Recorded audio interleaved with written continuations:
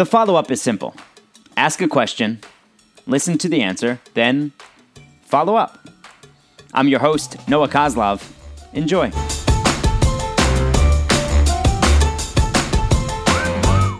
Hi, and welcome back to another episode of The Follow-Up. I'm Noah. My now 5 3/4-year-old daughter, Eden, is my co-host, and we're outside today for reasons that we'll explain in just a moment. We appreciate all the wonderful feedback we got, especially from the last episode, all about Eden's thoughts on going back to school in New York City. As always, a new episode every Monday, and as always, the topic is Eden's choice. So what do we have? So ever since we left New York and came to my grandparents' house, so I've been doing a lot of gardening. So we wanted to talk to you about all the flowers and all the flower varieties in the yard. It's a good idea. We're in the suburbs of Philadelphia where I grew up, where my wife Marissa grew up. Our houses are about a mile away from each other. And as a kid, when I grew up here, it's the same home. We had a really big vegetable garden. Cucumbers, eggplants, peppers, tomatoes, basil, oregano, all sorts of things in that vegetable garden. We haven't had that vegetable garden in a long time, but Grandma and Grandpa have been growing all sorts of flowers and all sorts of trees ever since. So when we got here and they were still in Florida, it was our responsibility to take care of some things. Yeah, and they also still have some tomatoes that we planted and also some herbs. All right, so let's talk about what we did first. The very first thing Grandpa said was, can you please check on the dahlias in the basement? So what do we need to do? So what you need to do is like every 3 months, you have to water them. So, and after the last frost, you plant them, but when it starts to get cold again, in the fall you dig them up and he keeps them moist in the basement. He has a box, puts some dirt in it, and water them every 3 months so they can stay moist, and you can have them every year to plant. All right, so that's what we did first, and after the last frost, we planted them, and now they're blooming. Yeah. Also, the daylilies. The daylilies were very important because the deer really like to eat buds. They really like to eat the buds. So let's explain first, before we talk about the daylilies, what we did to try to keep the deer away. So there is this thing called deer scram that makes the deer go away because they don't like the smell. But you like the smell, right? Oh, I love it. What did it smell like to you? At one point you said like paprika and Old Bay seasoning. Yeah. It's like a seed mix. Yeah. And they come in these 25-pound buckets, and then you spread out the seed along the daylilies because the deer like to eat the buds. And then also when Grandpa came back, we put out soap. So there's steaks. You take those, and then you take some ribbon. You take one Irish Spring soap. Yep. And then you tie the string to the ribbon to the soap, and it keeps the deer away. Right, then you just stick it into the ground. Yep. So what's so crazy about daylilies are that they only last for a day. Isn't that nuts? Yeah. So when we see it bloom, it's going to last for a day, and then you think, well, wait a second. Why did we spend so much time trying to take care of these daylilies if they're only going to last for a day? But they've got a lot of different buds on each flower. There are a lot of different varieties, about maybe 20. Oh, really? I'm just taking a guess. Well, I do know that they've got 8 to 10 flowers on each stalk, so that helps. And then they grow, because of all the different varieties, they grow at different times of the summer so that you always have daylilies if you have a bunch of different varieties. So they have about 15 varieties. They've got a lot. They also have a lot of hydrangea. Yeah, hydrangea. There are 7 different types of hydrangea, and I think Grandma and Grandpa have all 7. There's lace cap, there's climbing, there's mountain. What else? No, you mean hosta. Nope. We'll get to hosta in a moment. Hosta are those spreaders that look like the little drops on top. But the hydrangea, your favorite was the endless summer. and there's a bunch of different hydrangea. And what I thought was really neat was how you can change the color of hydrangea. By using coffee grounds. So if you put like a medium amount of them, it will change it to purple, your hydrangeas. But if you put like, you wait for like a week and keep collecting your coffee grind, it will turn it to like blue. So the more acidic the soil is, and you'll learn this as you get older in science, it's all about the pH level of the soil. And this is all new to me also. Yeah. I didn't know any of this stuff. So if it's more acidic soil, so the more coffee grounds you put in, and you can put some other chemicals in too, that makes it blue. And if it's less acidic, if the soil is more of an alkaline, it makes it pink. The hosta, Like purple. right? But then if you Pink put a and little bit more, it becomes more purple. The hosta are spreaders, and they are everywhere. But just like any other ones, you can dig them up and share them with your friends. Yeah, or you can keep them for yourself. Just like dig half of it up and move it to a different spot where it can grow more, or move the whole thing and move it where it has more space. Something you mentioned in the beginning, I think, was about the herbs. Yes, I did. So, what type of herbs do we have here? We have some sage that we found first, oregano, thyme, rosemary. Mm-hmm. There's And basil. basil. Mm-hmm. So basil, oregano, thyme, rosemary, sage, and mint, all here. And the basil, it's just so nice to have fresh herbs. Yeah, and there's also tomatoes. What kind of tomatoes?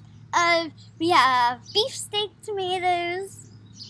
Those are going to be the really big ones? Yes, we have we're gonna grow really big ones. Uh-huh. There's also yellow pear tomatoes because they look like pears. Mm-hmm. There are also patio tomatoes. I didn't know that. You told me that before. I didn't know about patio tomatoes. Well, yeah. Huh. I looked at one of the tags.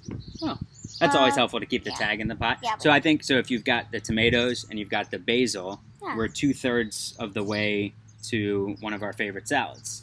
What's the only other thing we need? Well, it is mozzarella. Right, fresh Fresh mozzarella. mozzarella. We can't grow that here, though. Well, but you can always get it at the store. Yeah, right. We can always get the fresh mozzarella. So we've got the herbs, the tomatoes, also raspberries. Raspberries. There's a whole bunch of wild raspberry bushes. I remember as a kid there was one out the side of the house, and now there's 4 of them. Yeah, and they are so good. Yeah, what type of flavor? How would you describe them? A little tart. Mhm. Their texture is very different than like raspberries you'll get at the store. They're very small. Mhm. Yeah, and I really like them. Yeah, me too. They kind of pop, and they're very bright, Oh, yeah. bright in color. One other thing, back to flowers, that we planted was a butterfly bush. Oh yeah. When we released our butterflies, we were growing butterflies. So one thing that they had in there was also like seeds that grow all these different flowers, and it comes into a bush, and then all different butterflies come. Yeah, they're supposed to attract all sorts of butterflies, especially the monarch butterflies that we helped raise. And now there's a beautiful zinnia on Two top. zinnias, 2 different ones. Oh, really? And Yeah. and they're near the spider flower, which is another just wild flower that Grandma and Grandpa didn't plant. Just the seeds kind of just move Yeah, all over the place. And also, for the raspberries, that's a wild bush. Right, because the birds Birds might have just eaten a seed and then dropped it there, and they just started growing. No, maybe they also ate a raspberry and accidentally dropped it. That's true. Right, and then the seeds And helped then there's grow. a raspberry in the ground somewhere. Okay, so now let's go on to the trees. Uh, The there- tree that I'll always remember is the red maple tree that is in the yard that has been there for... 114 years old. That's It's how 114 years old? old. Yes, that's how old it is. So the house was built in the early 1900s. There's some debate whether it was 1909 or whether just the chimney was built in 1909 because that's what it says on the chimney, or if it was built in 1906. But that's been there for over 100 years old. And then right on the driveway is a cut leaf maple. Cut leaf maple. That is right in front of us right now. Yeah, but we can't turn the camera, but it's over there. We'll show you a picture. And that's about 40 years old. And when Uncle Max and I were kids, Before camp, before the first day of camp, first day of school, last day of school, when our grandparents would visit, any occasion, our pictures were always taken in front of that. And then there's another really unique tree that you described as unique that I don't think I'd ever really noticed. But it's called a smoke tree. It looks like really nice. It's kind of like it's like a maroon colored leaves. It's so nice that it's like pillows. Yeah, it's like pillows of cotton balls almost. Yeah. And Grandpa said that it grows 1 to 2 feet every year. All right. But it hasn't all been great. Nope. Because of the lanternflies. Flies. So there's these things that look like spiders, but they're not spiders. They're nymphs. Mm-hmm. So these nymphs can be black and white. Mm-hmm. They're the white dots. And then they're red and white dots.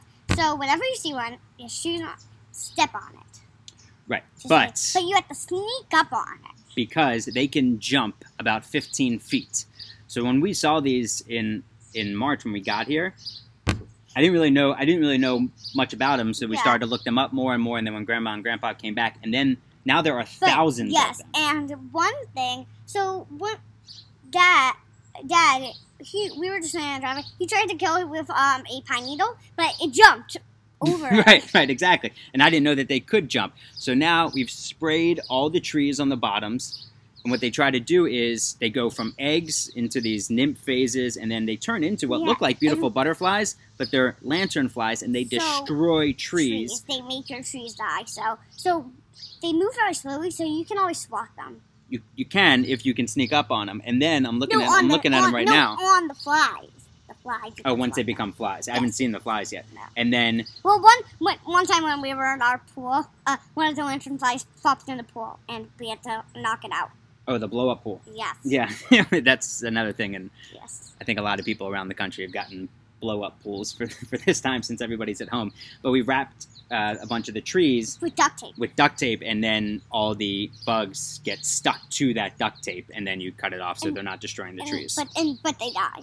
Mm-hmm. We've also got the spray that you spray around your door frame. Mm-hmm. You'll especially have a lot if you have a garden Mm-hmm. or a lot of trees. It's true. That's true. 2 more plants that you've really liked are the coleus plants Coleus. that you helped arrange in the pots at the front of the house. And also one that I think I've seen for a long time but never really paid much attention to and then finally touched it was... Lamb's ear. Lamb's ear. It's a plant that feels like a lamb's ear. It is so... Like lamb's fur, basically. It's amazing. It's amazing. It basically feels like lamb's fur. Yeah, exactly. Just lamb's it's fur incredibly is like soft. a little softer. Yeah. All right, so continuing with this nature talk, the bird feeder, Yes. we've been filling that up every few days because, as Mom says, those birds are pigs. Yes, they eat crazy amount. Like, we probably filled it up last Thursday. Yeah, we fill it up every few days. Last Thursday, gone yesterday. And we fill it up with these, it's called suey, and it comes in this, like a square block, and there's 2 little feeders. And so we've seen blue jays, cardinals, male, female, all sorts of other birds, which is fun to look at in the morning. Yeah. Plus, right behind us, It's can a you fig see tree. it? Well, yeah, that's the fig tree. Yeah. Got 3 little figs. Is the hummingbird feeder. I have not seen any hummingbirds. Have you? Well, you saw one with Grandpa. I think I saw one flying away. Yes. Well, I've seen one for like 2 seconds, but that's all. And so do you remember what we made the hummingbird food out of? So, sugar water. It's just. Oh, what was that? It was a spider. What? One of those jumping ones. It wasn't. That was a real spider.